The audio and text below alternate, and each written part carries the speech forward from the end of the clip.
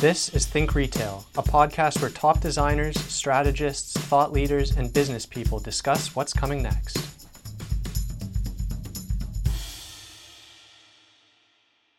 Hi, I'm Melinda, and you're listening to Think Retail. Design thinking is a term that many of us have heard, but what exactly does it mean, and how can financial brands benefit from this approach? Today, we're speaking with Janet Jones, a design thinker with an incredible range of experience in design, strategy, and innovation about design thinking for financial brands. Janet's experience includes 25 years of interior design, as well as working as a strategic foresight consultant and an instructor of foresight and design at OCAD. This experience led to working directly with financial brands as an innovator and the first design strategist with Scotiabank's Digital Factory to help implement a design-driven culture in the bank's digital transformation. Janet, welcome, and thank you so much for being with us today. Can you start us off by telling us a little bit about you and your career? Sure. Thanks for having me, Melinda. So as you mentioned in your introduction, I started out as really a traditional designer in interior design and mainly doing conceptual work. And throughout that career, I was always really interested in the why behind design. I was always asking a lot of questions. And the last 10 years of that career, I was fortunate enough to be able to attend a lot of workshops, conferences, and started to get really interested in something that was quite new at that point, which was design thinking. And during that time, I would bring back a lot of the knowledge that I gained to the firm, and started to educate my coworkers about this idea of design thinking. And it started to really resonate.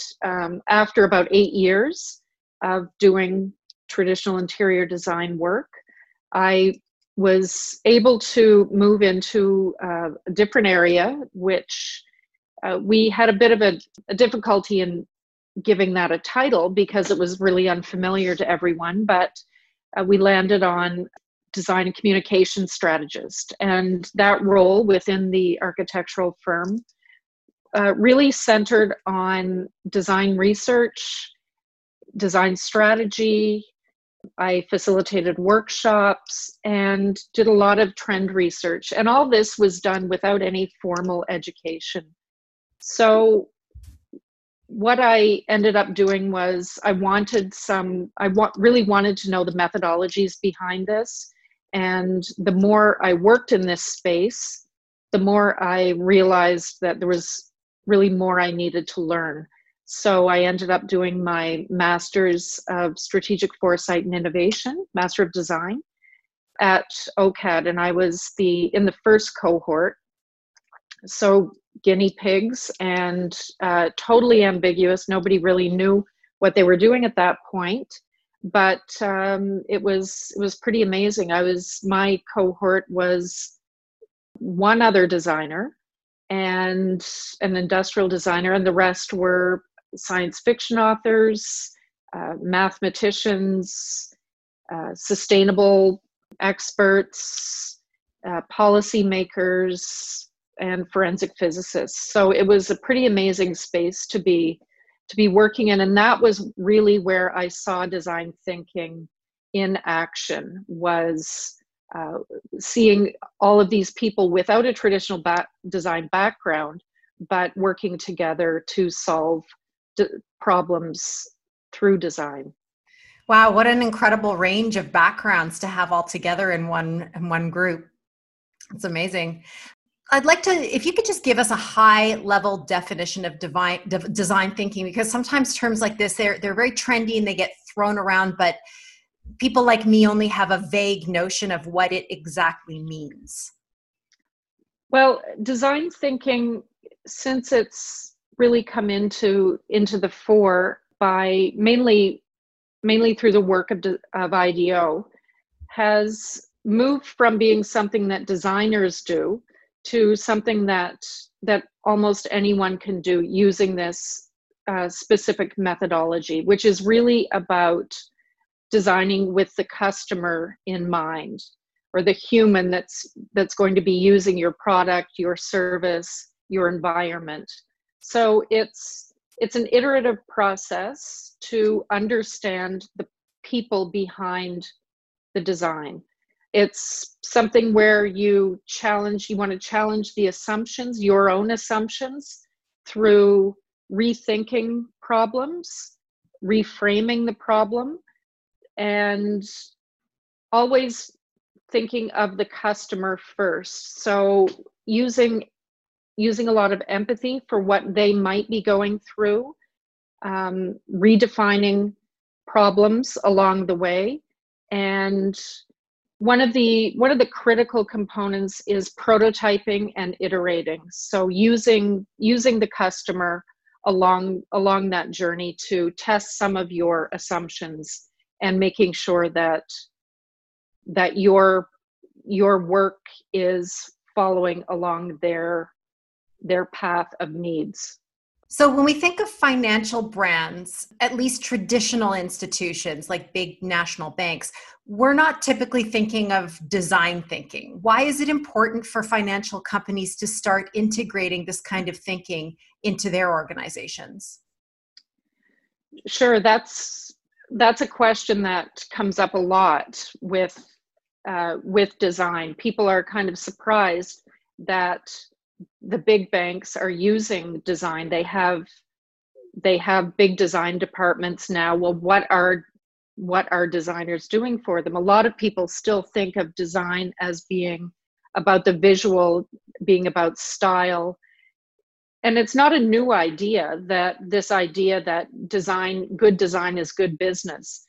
And now we have the numbers to back that claim. So there's now an investment tool that shows that companies who integrate design thinking and design into their corporate strategy can outpace their peers by as much as 228%. It's the Design Value Index. And this number grows every year. So these are companies that we're familiar with: Apple, IBM, and companies similar to that. So banks have seen that the world is changing, that there are a lot of disruptions, and the bank's competition is now not other banks really, but fintechs and smaller financial institutions and disruptors that can move more quickly. They're more nimble and more risk averse than the larger banks who've been operating for 180 some years. So they're really taking a look at what's making them successful and turning towards design and this idea of design thinking. So a lot of the sectors that are not traditionally design focused or design centered, like insurance, financial, hospital, healthcare is a huge one. They're making design core to their business and how they're going to make changes to anticipate a lot of the disruption and innovators within their sectors and within their field. Yeah, absolutely. So you worked at the Digital Factory for Scotiabank, and it was started with this intent to bring this new kind of approach to the bank culture. Can you tell us about that? Sure. And when I talked about just a moment ago that the banks, some of them have been operating for 180 years. Well, in the case of Scotia, we always said that they didn't pay attention to the customer for about 185 years. And that wasn't really through any fault of their own. They were doing what everyone else had done. They were experts in finance. They knew banking. And they just assumed they knew what was best for their company. Well, Scotiabank started to realize that they were falling far behind competitors and some of the other banks. And they looked to Silicon Valley, not just financial institutions, but they looked at other organizations that were operating out of Silicon Valley and thought, well, so what makes these different? What makes these organizations different? How are they able to come up with new ideas, new innovations so quickly. And they brought this thinking back and created an entity within Scotiabank, but still slightly outside of it, that would be able to move more quickly than within the confines of the traditional bank. So Digital Factory was created in 2016, and with really just a handful of us, and it's grown from, so it works in communities of practice, and the design community of practice was a very significant piece of that. It was really a way to be able to communicate the value of design to the larger organization. And one of our mandates was to be able to communicate that in a language that they would be able to understand. So not just in the design language, but in the business language as well, which is very, very critical. The community grew to about 75 people, the design community, and it encompasses everyone from design strategists, design researchers, behavioral designers, foresight strategists, UX designers, UI, inclusive designers, accessibility experts, and customer advocacy experts. So it's not just people that are working on visual design, it's really a broad idea of what design can be and do. And it's really proven successful for them. The factory has grown to over 450 people. Wow. In the Toronto office alone. And there are offices in other digital factories in Latin America. So they're really able to work in an agile way, but still have, of course, strong ties and work very closely with the big B bank. Right. So at Digital Factory, you put on a conference called Design Intersect. And when we were talking about this podcast, you told me about some future experiences that you created as part of the conference, which I think is really interesting. Can you tell us a little bit about the process and the experiences that you created and how that was put on? Sure. So in this mandate of bringing design into the organization, into the bank, part of it was educating the bank through a conference, and it was called Design Intersect. It was an annual event, and the one that was put on in 2019, January of 2019, we had the idea of showcasing how looking forward could help the bank in the present day. And this idea of foresight kind of scares people a little bit. It's sometimes mistaken for predicting the future, and that's not at all what it's about. It's just being able to anticipate what's happening now in the world, being able to anticipate what could happen and how to mitigate those events or those changes. So we took one foresight project and brought to life two scenarios that came out of this foresight research. So working with a team of people, UX designers, foresight strategist, a service designer, and a couple of other people, engineer, we were able to recreate those scenarios in actual environments in the conference. So this is where I used my interior design background. I created two actual environments. We had an actor in one. People came in, visited the physical space, and were brought through this new banking or alternate future banking experience with an actor. And they could actually feel what, if banking were this in 2030, it would feel like this. And the other one was completely isolated and sort of the opposite experience where no humans were involved at all. So it was really, this was one part of the event. We had speakers from all areas of design. So it was a really interesting way to bring the bank in and connect them to design. We also did quite often, just aside from the conference, we would also bring customers in to speak to some of the more senior executives at the bank, something that they would not have any way of doing previously. So that helped a lot with selling the idea of design and the importance of it. That's really interesting, bringing the customers right in, because, we hear this a lot from our clients, and that the bigger the company, the harder it is to maintain that connection with customers. And small stores or companies they're right on the front line. So they're so connected to their customers in a way that you can't be in a big organization. So that's an excellent idea. So you also taught, and you taught a class. Yes. And you did a student competition with TD Canada Trust. Can you tell us about that? Yeah, that was a course I taught that was fourth year students, a small studio course, and TD sponsored the class. So they wanted to, TD was a very focused on sustainable design.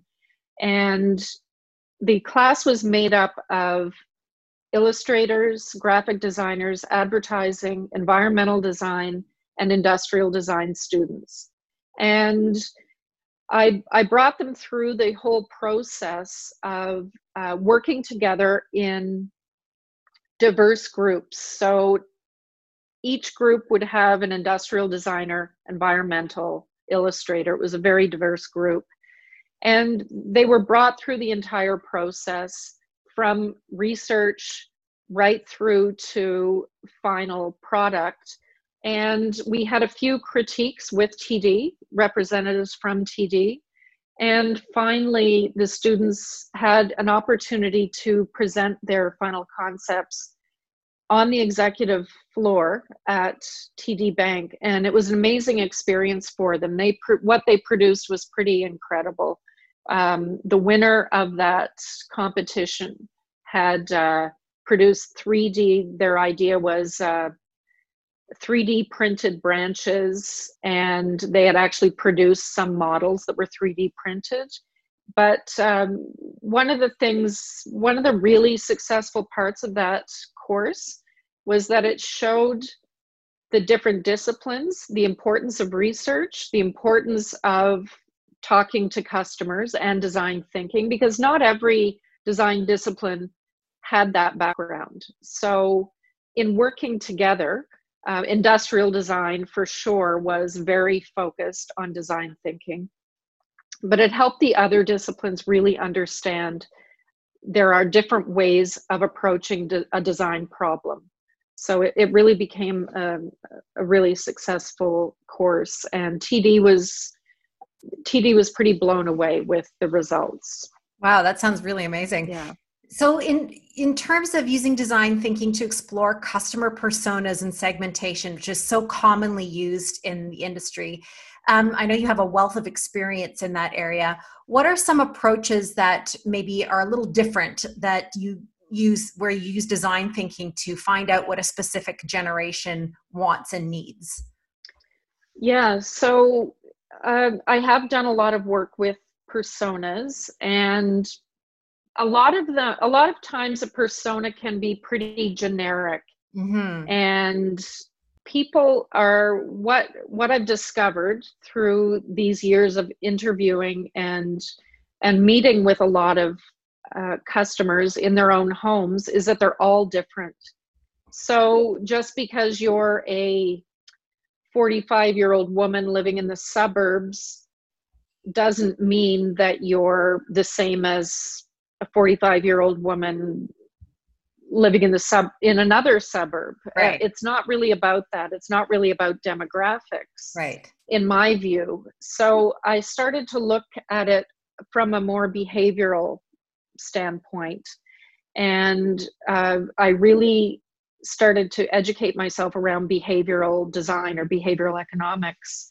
Instead of creating personas, I began to create what I called behavioral archetypes. And these were, what are people feeling? What's their emotional connection to money? How do they approach their finances? It could be somebody that's 20 years old has the exact same approach as somebody that's 50 and living in the country. As you know, it's really about their emotions towards certain aspects of life and their experiences and background. It's not so much these pragmatic demographic attributes that we most often attribute to personas. So it does help. I'm not saying that personas are not valuable. We still use personas a lot, but we always make sure that there are behavioral components built into them, and that we don't just assume that every customer is the same based on where they're from and their psychographics or demographic situation. Right. And I think when yeah, it does. And I think when you're relying so heavily on demographic information, it's a little bit of an easy way out in terms of, maybe you're not going very deep because you're just leaning a little too heavily on that. And sometimes you're missing something big. Right. Yeah, exactly. So if you were going to help a financial brand integrate design thinking into their cultural organization, somebody who doesn't have this approach within their organization yet, what would be the first 3 things that you would do? Oh, that's a great question. I guess one of the most important things is to help the key stakeholders adopt a design mindset. It's really critical for the designers to understand the senior executives' or concerns and be able to explain how design principles, how design methods can help their organization overcome challenges that they might be facing. It's also important that designers don't just speak in their own design language. We need to be able to speak in business terms as well. That's critical. The other thing I would say is that having the right team. So on the team, the strategy and research team at the Digital Factory was made up of somebody who had an MBA from Rotman with a hospitality background, somebody else industrial designer with an MBA, another person behavioral designer, someone else with a film background. So a really diverse background is key.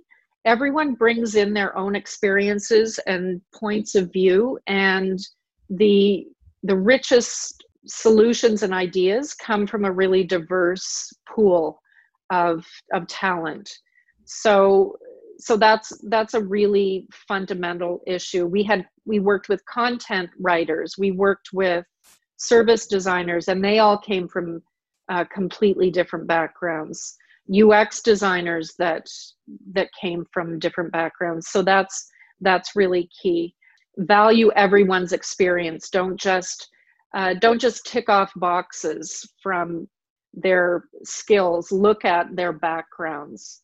And finally, I would say in terms of culture, in order to attract and retain the right and best talent, it's really important to provide them the space and the tools to be able to perform their jobs and be creative in their approach. So make sure designers and those that are supporting the whole design process have lots of opportunities to engage their creativity. So one of the things that made Digital Factory successful is that we were able to show opportunities and ideas in different ways, like through Design Intersect. And that gave the leadership at the bank an opportunity to see what was possible and to see that design could bring new ways of thinking, new ways of doing things. So it just goes back to being able to promote design as linking it back to a way to make good business decisions, and that it's not just all about us as designers being able to design something that we think is awesome, but designing something that we think is awesome that will also promote good business and be able to help help you compete. It's interesting because we spoke to someone recently who's in a completely different industry, but who's also got a design background and was also talking about how important it is to growing business and to finding those new things or things that might disrupt you if you don't innovate around it ahead of time, right? Right. And another thing is that we were really able to link design to business outcomes, and data analytics became a really important partner with design. So going back to those behavioral archetypes, we were able to use data analytics to really quantify some of those more qualitative approaches and ideas that we'd had. So things like that help promote design to business as well, especially in the financial industry or sector. Absolutely. Well, you've had such an interesting career, and I think, I hope we've given a nice little bite size of some of your really interesting innovations and projects that you've worked on for our listeners. Thank you so much for having me. I wanted to go back to something Janet mentioned early on in the interview, which is the Design Value Index, which indicates that companies that make design core to their business are outpacing competitors by more than 200%. If that's not a reason to make design more intrinsic to your business, I don't know what is. I think I'll leave it at that for today. Thanks for listening. And remember, you can subscribe to Think Retail on iTunes or Spotify so you never miss an episode. For more information about Think Retail, you can reach us at info@sld.com. For more episodes, visit us online at sld.com/podcast. Next time, we discuss mergers, acquisitions, and how to create a unified brand. We hope you'll join us.